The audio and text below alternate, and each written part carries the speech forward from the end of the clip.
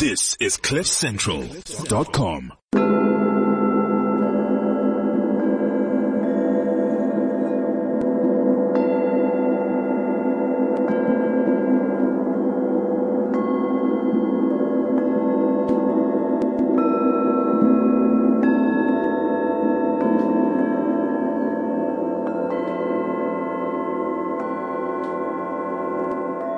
Hello and very welcome to Beyond Ears and Eyes. I'm Shemaine Harris. And, if you want to give us an SMS, here's our number live, 079-748-2090, 079-748-2090. And do remember, after the show, there's going to be the podcast, which you can listen to, and would you please share it. And today I've got an amazing woman as a guest, and her name is Ingrid Irma Jones. I want to say the Irma just because I can. Ingrid, welcome to Beyond Ears and Eyes. It's quite a pleasure to spend some time with you today. Awesome. So you are, I don't know where to start because you're a very busy woman. You're a very accomplished woman. And I'm not blowing smoke anywhere, but I just want to mention that, that you sent a little CV, and I'm going to read some of it. Normally I don't do this, but I want to read some of this, just so that people can know, that you really, when we start talking, that you're really not just talking, you actually are a busy person. You put your money where your mouth is. So it says here that you're the founder director or one of the founder directors of Mikateko Media, and you're serving as the managing director currently with specific focus on growing the business while at the same time fulfilling the role of editorial director of content. So your career includes teaching, that's secondary and tertiary, radio and television presenting, consumer and customer magazines, editor across multiple titles, and also serving on the executive of the Black Afrikaans Writers Forum and SATU branch structure. Motivational speaker, heading up an NPO, which is a non-profit organization that serves women and children from disadvantaged communities with specific emphasis on education and fundraising for bursaries. You just go on, and it's crazy amazing. So also one of the things that you do is you still do, and you have mentored many young black media students to also become successful practitioners. Now, that is a lot that you do. How do you keep everything together? And how do you run from the one project to the other? Because obviously it seems like you kind of like a little, what do we call that? ADHD. Listen, that was quite a mouthful listening to it, Ma'am. I must also say, because I'm 55 years old, it's not a lot. It took some time to do all of those things. But how do I do all of it? I have discovered as I get older that I have a bucket list of the stuff that I want to achieve. Oh, wow. And it's less about the success for me anymore, as opposed to doing the stuff that I like to do. And I've also come to realize very, very early on that it is all about giving back. And so many of the things that I do or want to be involved in is all about giving back. And so just to go back to that CV, is a little bit of a little bit of old and a little bit of new. I was there for the Black Afrikaans Writers. That was many, many years ago. I was even married then. So I have accumulated a lot of things, I think, as I go along. I'm giving you a long answer now, but when I think, somebody once told me that you should do things for 3 years. And after the 3 years, you should look at what is it that you are supposed to do next. And so earlier on in my career, I would stay at a place for about 3 years, and then I would feel almost in my bone and in my soul that it is time to move on. And so many of the things that has actually happened, every time the 3 years were gone, something new would be on the horizon, and then I would say, well, let me try that. So was that something you put out, or was that something that just kind of organically happened, or where you went, it's 3 years. I must change direction, or I must add, or, go to where my heart leads?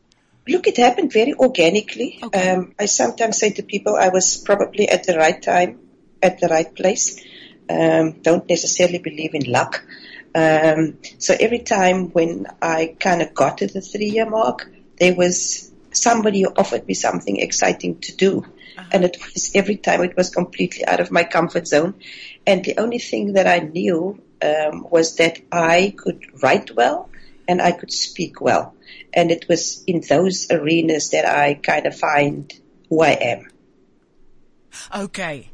So this, today's conversation, I mean, I know this has gone on a long time, and I should have probably mentioned earlier today, today's conversation really is for us to highlight, the modern day woman and you and how you do that. And, and we speak about spirituality within that realm of being a modern day woman that, who has balls that they need to catch, and constantly balance like you are doing now. So, if you look at what you do, and would you call yourself modern in your approach, or would you call yourself the quintessential modern day woman? I'm very scared of labels, Shemaine. Let me firstly start there. Okay. Because for me, growth is very generic. If I use my own life, I wasn't always as independent as I was, or as I am right now. I started off as a normal conservative girl from the platteland, who came to the city with a patriarchal upbringing. And so there were things that men did and there were things that women did. And so in my first relationships, for example, I would be the girl and there would be a boy and there would be a young woman and there would be a young man. And I would very conservatively mimic what the roles that I've seen of the people around me. Until I went to university and my mind was open to a lot of things, because my parents always asked us, begged us almost, to just read and expand our worlds. When I became aware that, but that's not it, And so I think how did you get to the awareness that that's not it? Were there people along your way, like the new people that you met after, leaving the town that you were living in? I started, I think, living intentionally. So I surrounded myself with people who didn't agree necessarily with me. Uh-huh. And I surrounded myself with books that took me out of my comfort zone. And I attached myself to people whom I know would push my every button. Because there are a few things that one learns. If somebody pushes your button and you feel comfortable about that particular thing, it means it's something within yourself that is under and undeveloped. So let me go back, if you talk about spirituality, for example, and let me put the word jealousy in there. Mm-hmm. And also about that consciousness because you said it was it's conscious living. So, it is conscious living. Yeah, so if you can also expand on that. Yeah. So when I then started that, because I want to use this word jealousy as an example of conscious living. Uh-huh. So where I grew up, jealousy was almost, people sort of saw jealousy as part of a relationship. Right? Uh-huh. A man is supposed to be jealous of his wife, and the wife is supposed to be jealous of her husband. And so I was a jealous girlfriend until, I became an adult and I was looking at this relationship that didn't work out in the end. And I was wondering, what went wrong and why was it me? And until I discovered that jealousy is such a wasted emotion. Uh-huh. So I don't understand that concept and feeling anymore. Because what jealousy does, it feeds into all your insecurities, me being from the platteland, me not being as beautiful as the girls in the city, me not being as fluent in English as the girls in this, all these insecurities. And so then I started empowering myself with the stuff that would speak to all of the things that I felt uncomfortable about, right? So if I'm not the prettiest, then I must be the cleverest. So if I'm not the this, then I must be the that. So, that kind of thing. So because you have to make up for the stuff that you don't have. You have to in fill all sorts space. Of ways. Yeah, you have to fill some space there. You have to. And so now, when I perfected that emotion, perfected's probably the wrong word, that I will not entertain that kind of emotion in my life because it is such a negative space to be in. So nowadays, or from that moment, when I walk into a room, whether the queen is there or whether whoever is there, I do believe that when I walk in there, I am the cleverest, the tallest, the thinnest, the whatever. So I can almost hold court with anyone. Yeah. Because I do not believe that anyone in that room is superior to me or will make me feel small in any particular way. So now you've learned. If it makes sense to you. It does. It totally does. It's like you know, and it's not a superficial know that you have arrived in the space that you occupy, you claim because it's been given to you, and you make use of it and you expand on it, because you've learned, you obviously. So for me, that makes pretty good sense. And I would imagine that that's something that you could use when you were teaching young people. Definitely. Because you know what, there's a story that I like to tell, because I was a teacher for quite a long time, at the high school in Bella, here in the Western Cape. Mm-hmm. And, I could never understand why kids, because I was an Afrikaans teacher. Mm-hmm. And so opstellen compositions was a huge part of, you have to mark like for days on the compositions that these kids, had to write. And I was wondering, why is it so putrid? Why is it not what I think it should be? And so I sat the kids down one day and I asked, about their worldview. I just assumed people read and they have a worldview and they're from the city, so how can they not know all of these things? Mm-hmm. And there was one particular boy whom I asked, so where do you see yourself in the world? Where do you want to travel to? And then he said to me, he just wants to get to, I can't now remember the name of the place, but it was literally the suburb outside of Bella. That was where he wanted to travel to. Mm-hmm. And then I said, and like, where else? And then he said, you know what, maybe if you can just get to the airport. So the dream didn't say I want to get on a plane and go somewhere. The dream didn't have any aspirations outside of that particular township. Mm-hmm. And it floored me. Mm-hmm. And it gave me the understanding that if your mind is not expanded and if your mind is not entertained, and if you don't feed these minds of these kids who are sitting in front of you, you get them for 30 minutes a day, 35 minutes a day, an hour a day, what are you going to do with that hour? And so I decided, you know what, screw all of these textbooks that these people have prescribed for these children. Mm-hmm. And then I started writing short stories with them about their own life experiences, and I tried to get them to go out of their world. We would lie sometimes. The airport is quite near to Bella, and I would take them outside and we would lie on the sports field on our backs, and when the planes go over, we would just like scream all our frustrations out, like destinations that we want to go to. Uh-huh. And I could see the effect that I had on children. I was a very shy girl, but when I started discovering my voice, and when I started discovering that people actually listen to me and people actually think I'm funny and people actually think I'm this, I started to hone, again, those skills that make sense to me. Uh-huh. And so if you talk about, that kind of thing, and that's what I always keep in my life. I always, when I am in a conversation, if I'm in multitudes of people, I try to get to that place where I understand this is who you are. This is how the world responds to you. In other words, that is your power. So you still do it though. There are still young people who come to you, and you still have input into young people's lives. I do. I collect them like pearls on a string. So when I meet somebody, has it changed how you approach them now from when you were a teacher? I think there's a little change, because you know what? Then you get the people who sit in front of you, right? You don't have a choice. You have to work with what you've got.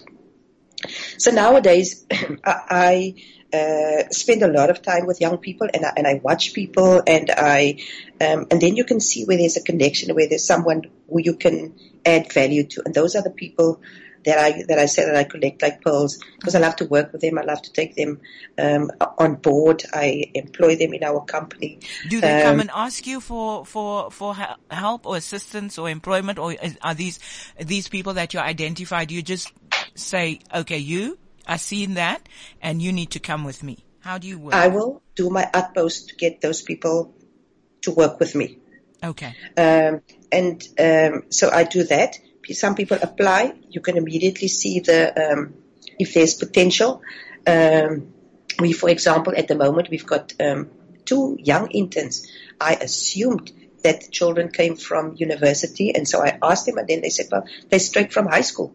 Mm-hmm. And so now again, it's like you have to teach and mentor for the next couple of months so intensely and spend such a lot of your time and energy to just get, sort of the basic things in place, because you see the potential, and you have to spend time and energy if you want to see the outputs that you want to see in the world.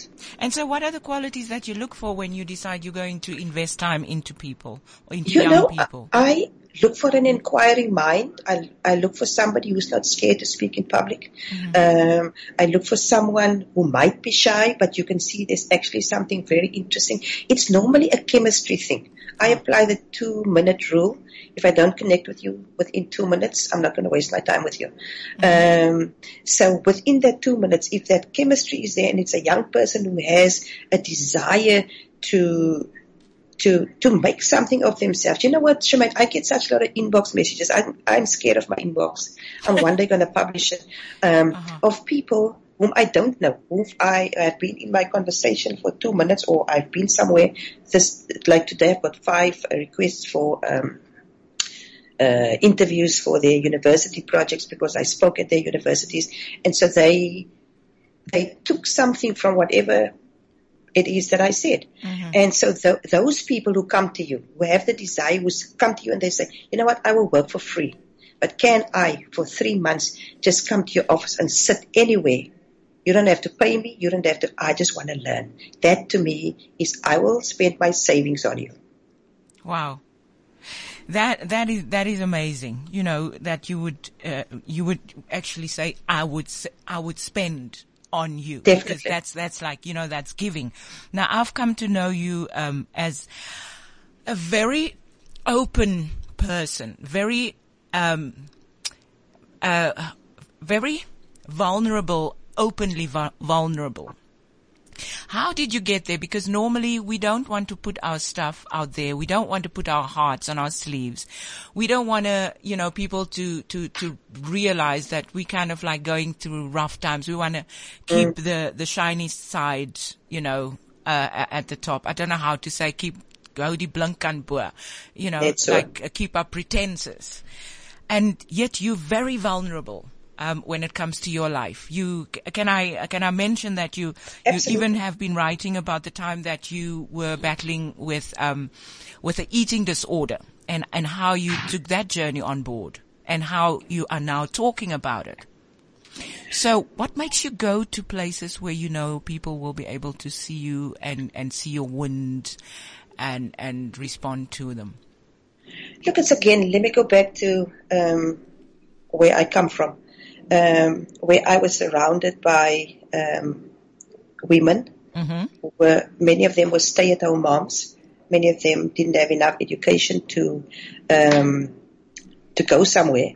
And we also come at that time from a culture where the men will go to university and the women will stay at home, and you will have to go and work so that you can send your brother to high school. Mm-hmm. And so I come from that environment. So I've seen a lot of abuse of those women.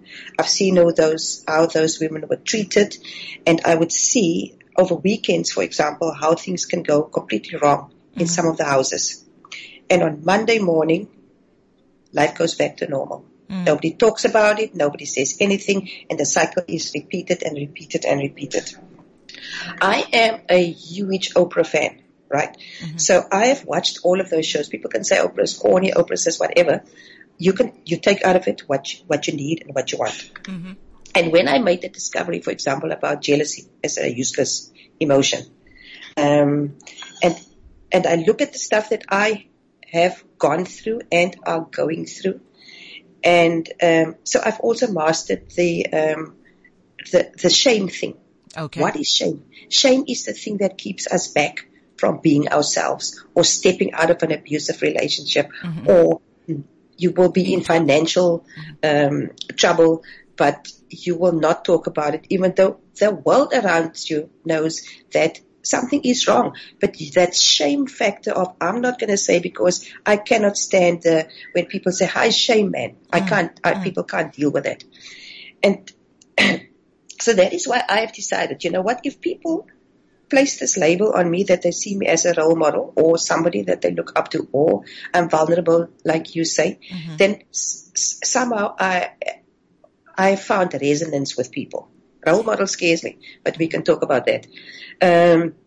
So then I thought, you know what, I know so many people who have the same nonsense that I have gone through, but they don't talk about it. So if I say it, then maybe because we are friends, in many instances, they will have the guts to do the same. Yeah. Step away, walk away, stop that nonsense. Say you are in trouble. Because if you don't say it, nobody can help you. Yeah. So, we actually had a conversation about this earlier, Liesl and myself and one of our guests, where we were going like, you know, if you see someone is in trouble, and, you know, obviously we had a slight, you know, different way of thinking about it, but if you see someone's in trouble, is it okay to say, yay, you are in trouble, you know, or is it the better thing to do, what we nowadays tend to do, to just see that something's wrong but say nothing? What would you say? Unfortunately, I don't have a filter in many occasions, but this is the one place where I'm very, very careful.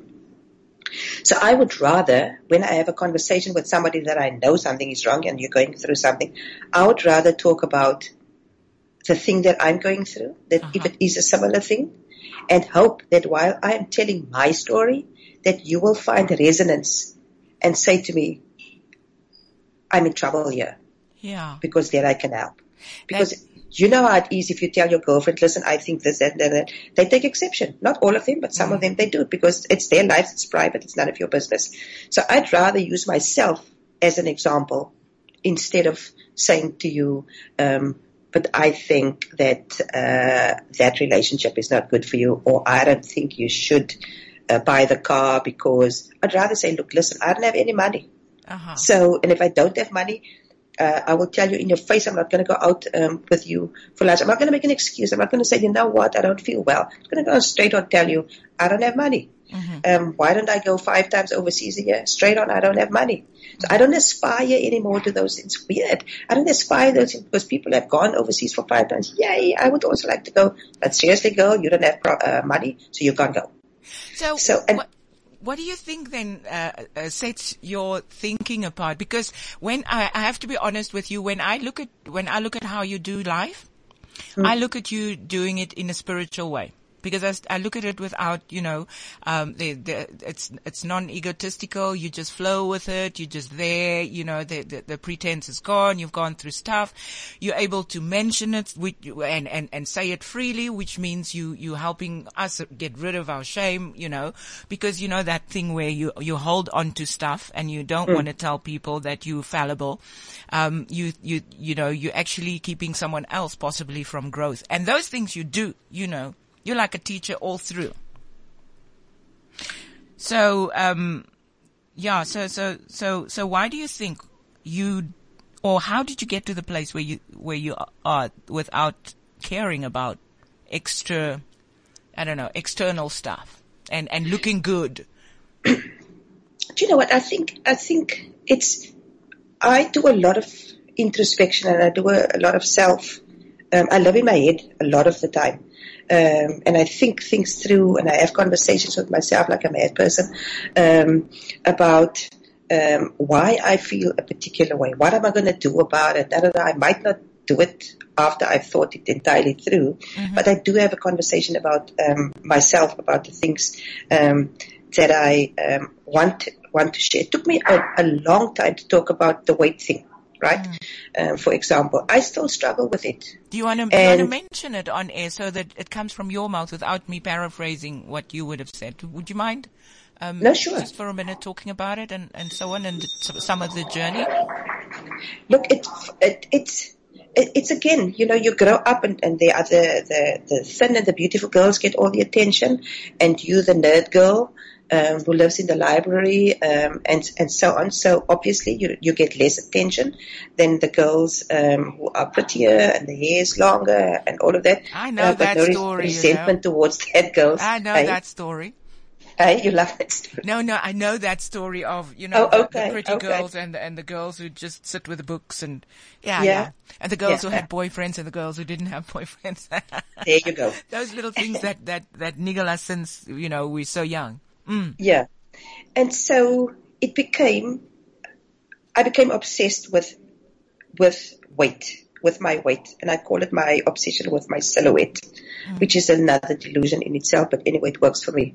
And so when I gained weight, then it becomes even worse for you, because now you're not just the nerd girl, you're like the fat nerd girl and no attention at all. Right.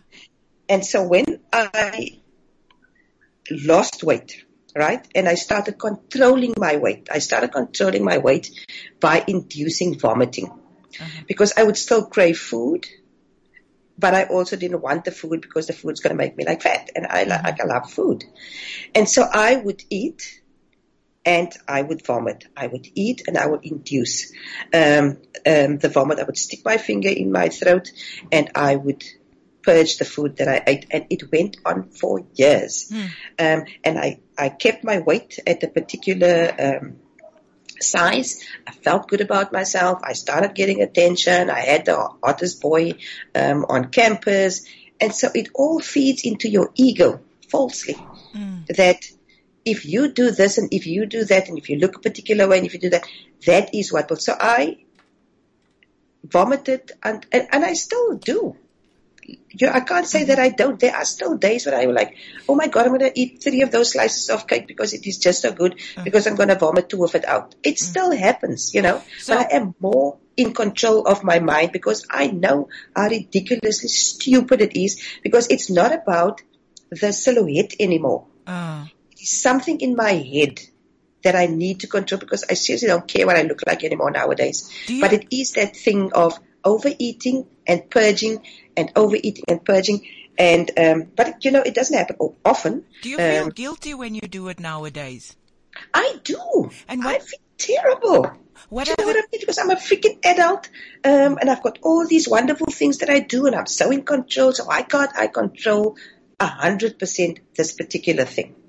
And if you have a daughter of 18-year-old in your house, and she caught me once, and I think you know the story, your where daughter. she said, she said, you smell so sour, and why do you vomit? Do you think I don't know? And when she was much younger. And that's when I got the wake-up call, when I decided, busted. Because I can't transfer that rubbish, because I had to explain to her why I do it. I just like, I'm full. I just need to get rid of the top bit of it. I had to be real about it. And so I had to sit her down and I said, you know what? I don't want you to feel this and that about your weight. And I don't want you to feel this and I don't want you to feel that. And then it forced me to talk about it. And I still say to her, because she will sometimes say, Mom, you ate such a lot, are you going to vomit? Because she's aware of it. So there's like a little police in the house that that looks at it.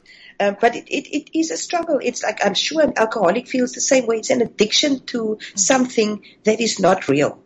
Was your daughter the first honest conversation you had about your bulimia? Because I was busted by her. Was she the first honest conversation you had? No one else had the conversation with me. No one. No one said anything. I don't know whether nobody suspected or whatever, until I wrote about it. And then one of my best friends said to me, you know what, Ing, I suspected, but I wasn't sure. I said, well, why didn't you just ask? And then she said, well, sometimes you don't know. I said, well, you know what? The two of us have been through such a lot of rubbish, me and this friend of mine, with her own stuff. Like, what do you mean? So there are people who still think that they can't, open up because they're going to shame me in the process. The whole thing of shame. You don't want to shame the other person, because it will make you feel in a particular way. So it is terrible, this whole thing of not wanting to intervene in other people's lives when you see, for example, that there is a problem. But like you said, my daughter was the first one I actually had the conversation with. No one else other than that, actually, even now that they know, they will kindly say like, oh, I saw your thing with that eating thing. Glad you talked about it. Finish of conversation. Now, what are the triggers? Do you know what the triggers are that would make you relapse? And I'm asking this question not just for yours, but, maybe you can identify something that, because we all have those weak spots and we all have triggers, and sometimes we don't know how to identify them or what they are. But from conversation, one can kind of like see a pattern, and sometimes you go like, oh, okay, so now I see that's also what I do. So now I see you coming, so now I'm going to cross the road. Do you know what I mean? So what are your triggers? Do you, or possible triggers when you relapse? I think my triggers are when I'm in a particularly vulnerable spot. Say I'm like now, I'm overworked and things are not going the way that I think it should or must go or whatever. And then you work yourself into a little depression, and then you eat, because it's like your go-to thing. And I know through that I might have an addictive personality. For example, I can wake up at 10 o'clock in the morning and like, maybe I should have a glass of wine. So wrong. Because I love wine. And so I know if I give into that emotion at that particular time, right, it could lead to a very, very scary place. And it's the same with food. Right. And so the nature of your work is such that you can't really run away from it. No. Because isn't it, you get, I almost want to say accosted after hearing you, but there's food, there's wine, there are it's places all around of me, fabulous fun and so people and say, oh my God, you've got such a lovely day. Like, who's hungover tomorrow and who overate? Not you, me. So I have to deal with that. But so yeah, I think it's when I'm overly stressed and overly stretched and overly then because I eat, I know I cannot eat because I'm going to gain weight, and when I gain weight, my chest is going to sound like it sounds now, and I'm going to not feel well. So why don't I have the second donut and then just throw it up and just get it out of my system? Okay. So, all right. So you are this very honest, and yet you someone's boss. And I'm saying someone, but there are many. Yeah. So how does that play into your life when you're this honest with, maybe staff members? Do you think they go like, she's such a whiz, or no, her business all over, or have you been able to gauge how they? I'm a very strong personality. And so I hold court on a Monday morning with everyone. I used to do check-ins with people. And the check-in will be about work, but the check-in will also be very personal. And I would say to people that if some people come to work and they leave their lives and their personalities at the door, which is fine. And some come to work with all of their baggage, right? So when I hold court on a Monday morning, I always use myself as an example. So I will say, if you are going through this and that, I understand because I've been there, I've done this and that. I always use myself as an example because that's the only example I can use because I don't want to use other people. And so I will sit with them and I will tell them what I'm going through. I will tell them what I've done over the weekend. I will tell them if I screwed up. I will tell them anything so that these youngsters, because they think life is perfect, and that you don't show stuff if it's not perfect, and that everything just falls in your lap just because. So if I showed them that I have failed at something, if I we went for a pitch and we didn't get it, and I was like, oh my God, I'm just going to open a bottle of whiskey and we can just drink it all up. And so I show them all of that because you have to fail to get up. You have to do all of these things to see yourself in a clearer light. You don't grow. You don't get to 55 and say, I've done A, B, C, D, and E. If you do not put all of these steps in place. Yeah. I'm particularly worried, for example, about the suicide rate in this country. So many not so many, but about 3 of my friends in the last 3 years. It is scary that we, as their friends, did not see it coming. Are these grown-up friends? These are grown-up people. One of my friends, a week before he committed suicide, we sat, we had the bestest of conversation. I was so inspired by him. So when I got the call that this is what has happened, it took my breath away, literally. Because how did we not see it? And then in hindsight, when we started talking about it, it was, some people saw it, but you're like, it's none of my business. Maybe he's just depressed. Maybe he's just that. And so there was a lot of guilt, within our circle of friends about why was he able to disguise it so well? Why was it?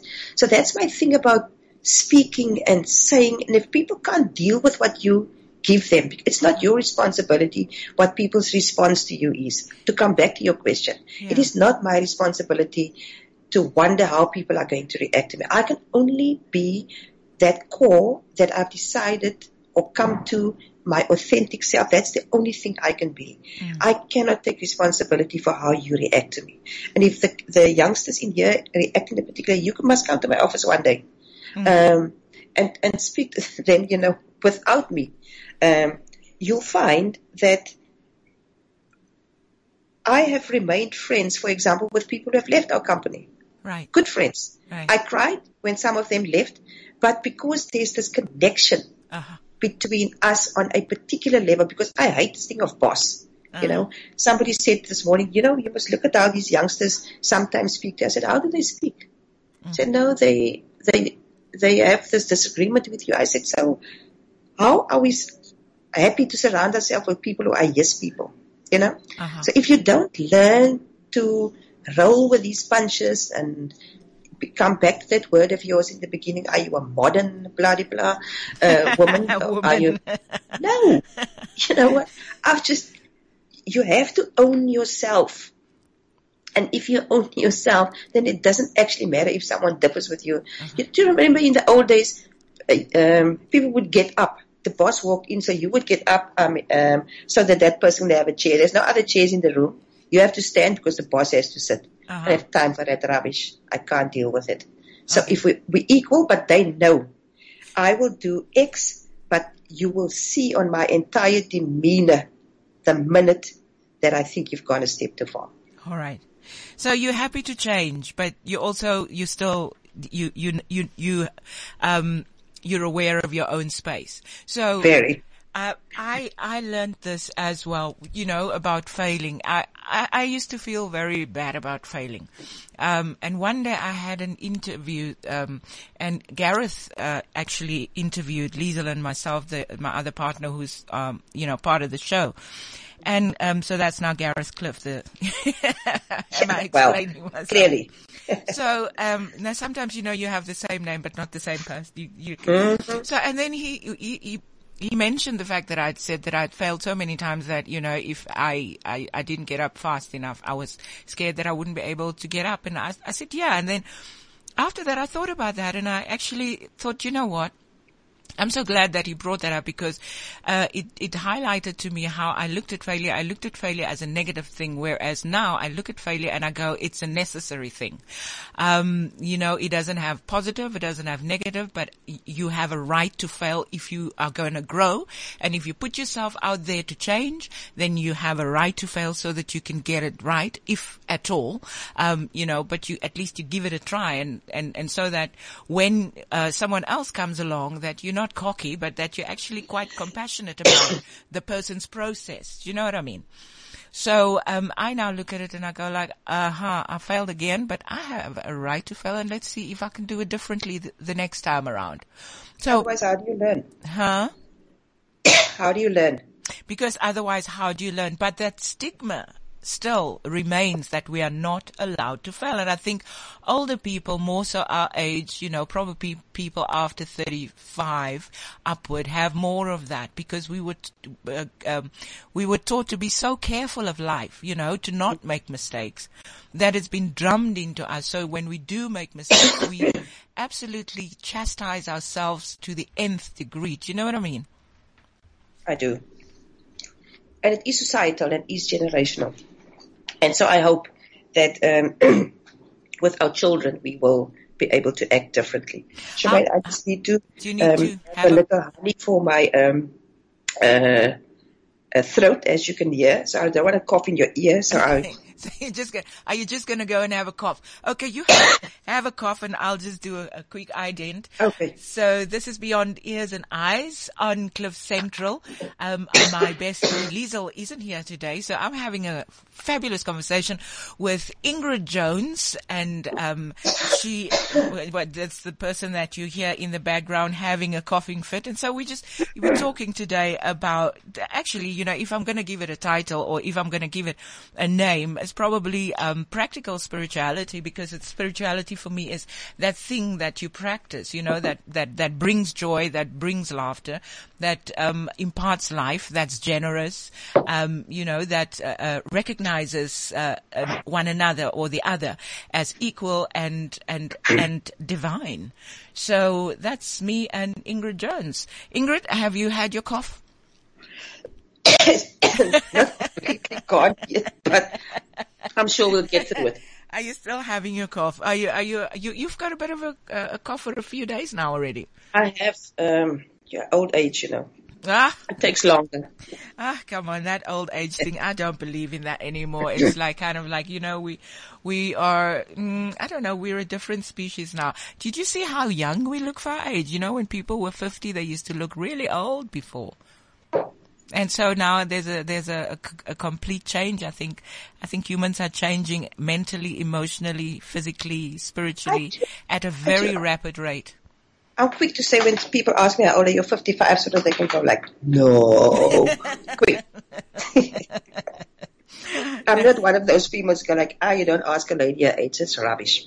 So you don't believe in that. Yeah. So what kind of parent are you? Are you like a strict parent? I am a very strict parent. I'm a helicopter mother. And, so what are the lessons that you wish your daughter would take away from you?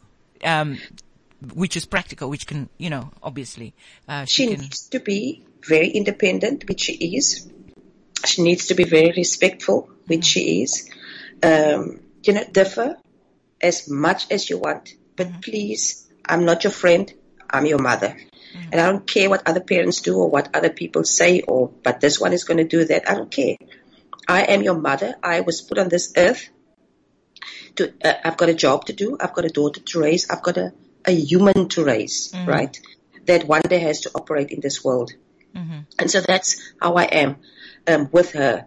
I have very open conversations with her. We have hard conversations. We never fight. I mean, I'm probably more of the fighter. She argues quite well, which I admire. There's not just a question of, you can't just say no, you have to have like valid reasons. So she forces me to have a conversation with her about the stuff that I say no to. So that when she gets to that particular point, that she understands why it is the way that it is. So I'm actually quite, I said to someone yesterday, I actually feel quite sad that she doesn't need me anymore. She's 18 now, and she's done all her applications for university on her own. She went for driving lessons on her own. She didn't get into res at this one particular campus, so she went to Stellenbosch and she went looking for an apartment on her own. Wow! And told myself and her father after the fact. And so she's very, very independent, and I admire that in her. I don't think I tell her that enough, because I'm not a very emotional person. I'm not touchy-feely. I'm not, oh my God, I miss you so much. Oh my God, I love you so much. I'm not that girl. It's probably very difficult for her and my poor husband. But I try and do stuff that will make them know that I do this because I place you people first. So speaking about your husband, you do have an amazing history. He also has, he's been part of the struggle. And that's, the apartheid struggle. That's what I'm talking about for people who don't know that. Well, That sounds a little cocky, doesn't it? But anyway, as just to clarify, because now somebody could go, what strugglers? That's what I'm saying. Yeah. So, and your husband Peter he was the one that when the cops got Stephen Biko, that they were the two that were together. Yeah. So obviously there must be scars still from that experience. There are very, very, very deep scars. And you know, two of them went into a building. One left dead, and the other one was buried somewhere in a small little cell for about 500 days after the fact, where nobody knew where he was. And so where Peter was. For example, after the funeral, that Steve was killed and buried, and he didn't know. So if that's your best friend, can you imagine the feelings that you must have had? So he talks about a hole in his soul that hasn't healed. And I don't think it will ever heal. So once a year, on the 12th of September, then he is asked for the last 40 years to come and speak about what happened. So he's never spoke about actually what happened on the day, the emotional things. And so to live with someone that has buried all of these emotions so deep, that person acts out in a particular way, in different ways. Right. And so because he doesn't talk about it, and it's sort of a very struggle thing, that people don't talk about what they went through. None of them do. Hey, those who went through harrowing things, they just don't do. They just don't want to go there. Because we don't have a culture of, for example, men that must open up about their feelings. So he hasn't talked about it, and so he used to bury himself in drinking a lot, right? To the point where we had to say, but if you do not stop this destructive behavior of drinking, then it is going to have X consequences. The escape, right? Because it's escaping, isn't it? It's like absolutely, just absolutely. Like So there's that, and a stressful world to live in, and you look at the world that is developed, the world that you fought for that is falling apart, because this is not what you fought for, so you become depressed. Yeah. And so you have to live with that. You can either walk away, right, from your partner with traumatic stress disorder, depression, stress disorder, or you can say, like we as a family have decided, this is what we're going to do, right? So we consulted specialists and experts and people who knew him and understood him. And I said, it is not my journey. Right. It's your journey. I'm going to support you on your journey. But then A, B, C, and D must happen. Okay? So we surrounded him with that. He decided this is what he is going to do. And we have come out on the other side stronger. Wow. But it is a constant, daily, annual journey that you have to say to yourself, because, sometimes I think there was sometimes that my sister would say like, but walk away. Do you know what I mean? It's not your journey, which it wasn't.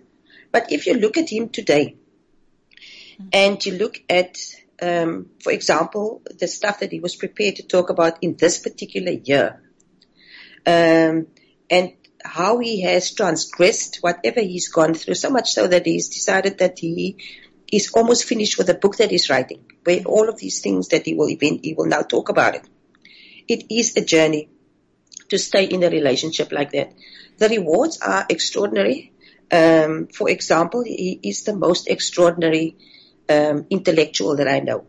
Right. He is the most extraordinary father that I know. He is the most extraordinary husband that I could have married. So some Buddy probably would have walked away. But it is a journey that we have to take on every day because we know what the hole is and why the hole is there and what is it that we are going to do. How are we living consciously so that the struggles that we go through don't trip us up? Do you think your way of thinking, your way of approaching life, living consciously has had an impact on how he approaches things? Look, I probably learned conscious living from him because he's going to call his book Authentic Black. Okay. His reasons. So he lives a very authentic life himself. He is he interrogates everything and anything in his life. But there is this one side, almost an underdeveloped side, where he has this thing of not going to an emotion if he is not comfortable or in charge of that particular emotion. Okay, so he needs to be ready before he goes there. Absolutely. So Ingrid, obviously we don't talk about it, but the remnants of the hurt, it still reverberates, especially with the older people, the apartheid, induced hurts. So how does that still influence you? Specifically you guys who's had, something this intense happening, to you. How does it play out in a daily, way with your race relations and, thoughts around race and what is even happening now? Look, I'm very vocal about race and what I like and don't like about it. I call a spade a spade. If I see it, I call it out. I think it's very difficult for him because he comes from the Black consciousness movement. And so that consciousness was a way of life, for example, for them.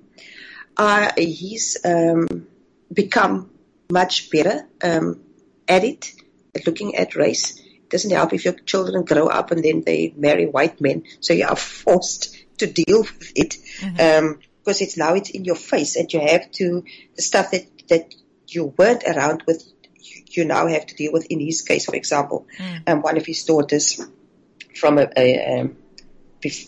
before, because I'm the second wife, got married to a white guy, so he had to deal with it, right? Otherwise, it will destroy him. Yeah. And now they are better. Me, I struggle. I get so angry. Like if you just scratch me, right? I go to a place so quickly because it is hard for me to forget. Yeah. Because apartheid didn't happen 50,000 years ago. It happened not even a generation ago. 21 years ago. In other words, half of my life I have lived, and most of us have lived, a very dehumanized life. It doesn't matter how good we came out of it, but we were and still feel in most instances like second citizens. Yeah. So I get very angry. And that is why I involve myself with young media practitioners, Black, because I believe if we do not give them a hands up until they are needed, because some companies are forced to take them on because of triple BEE regulations, and next year in April 2018 they will be forced to comply. Yeah. And so you take people on just because you have to. I freaking cannot stand it. So I make sure that the people that will be trained are well trained. They are excellent. I believe that excellence wasn't extinct in 1994. Because that's a hard belief that we have to fight through. We have to fight still thrice as hard as anyone else to almost prove that we should be part of this new dispensation. So, yeah, if you want to anger me, you should come with me with cheap race shots. And I can't. Okay. And then we actually out of time. There was one thing that I still wanted to ask you about, because you have thoughts, but this is like a minute. You have thoughts about, crashing the self-care myths. Do you know what women believe self-care is?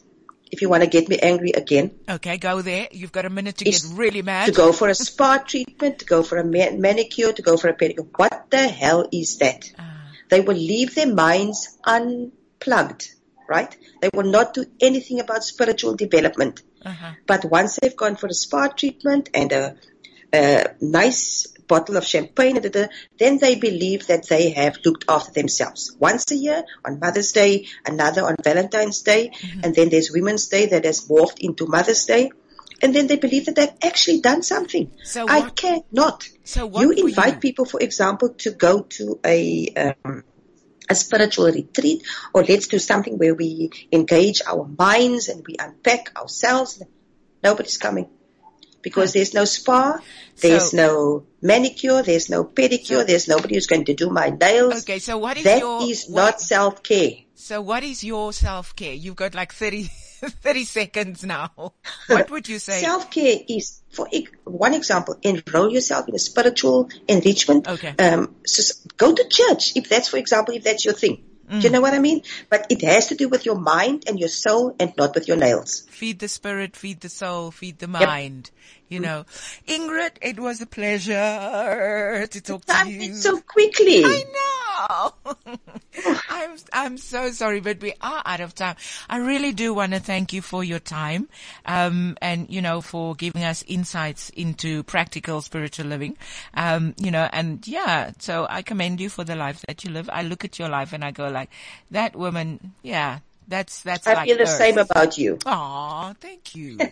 So, okay, that's Ingrid Jones. She is the MD of Mikateko Media, and she spoke to us on Beyond Ears and Eyes. So, thank you so much for joining us. Do download this, get it on podcast. My Twitter handle is Shemaine H.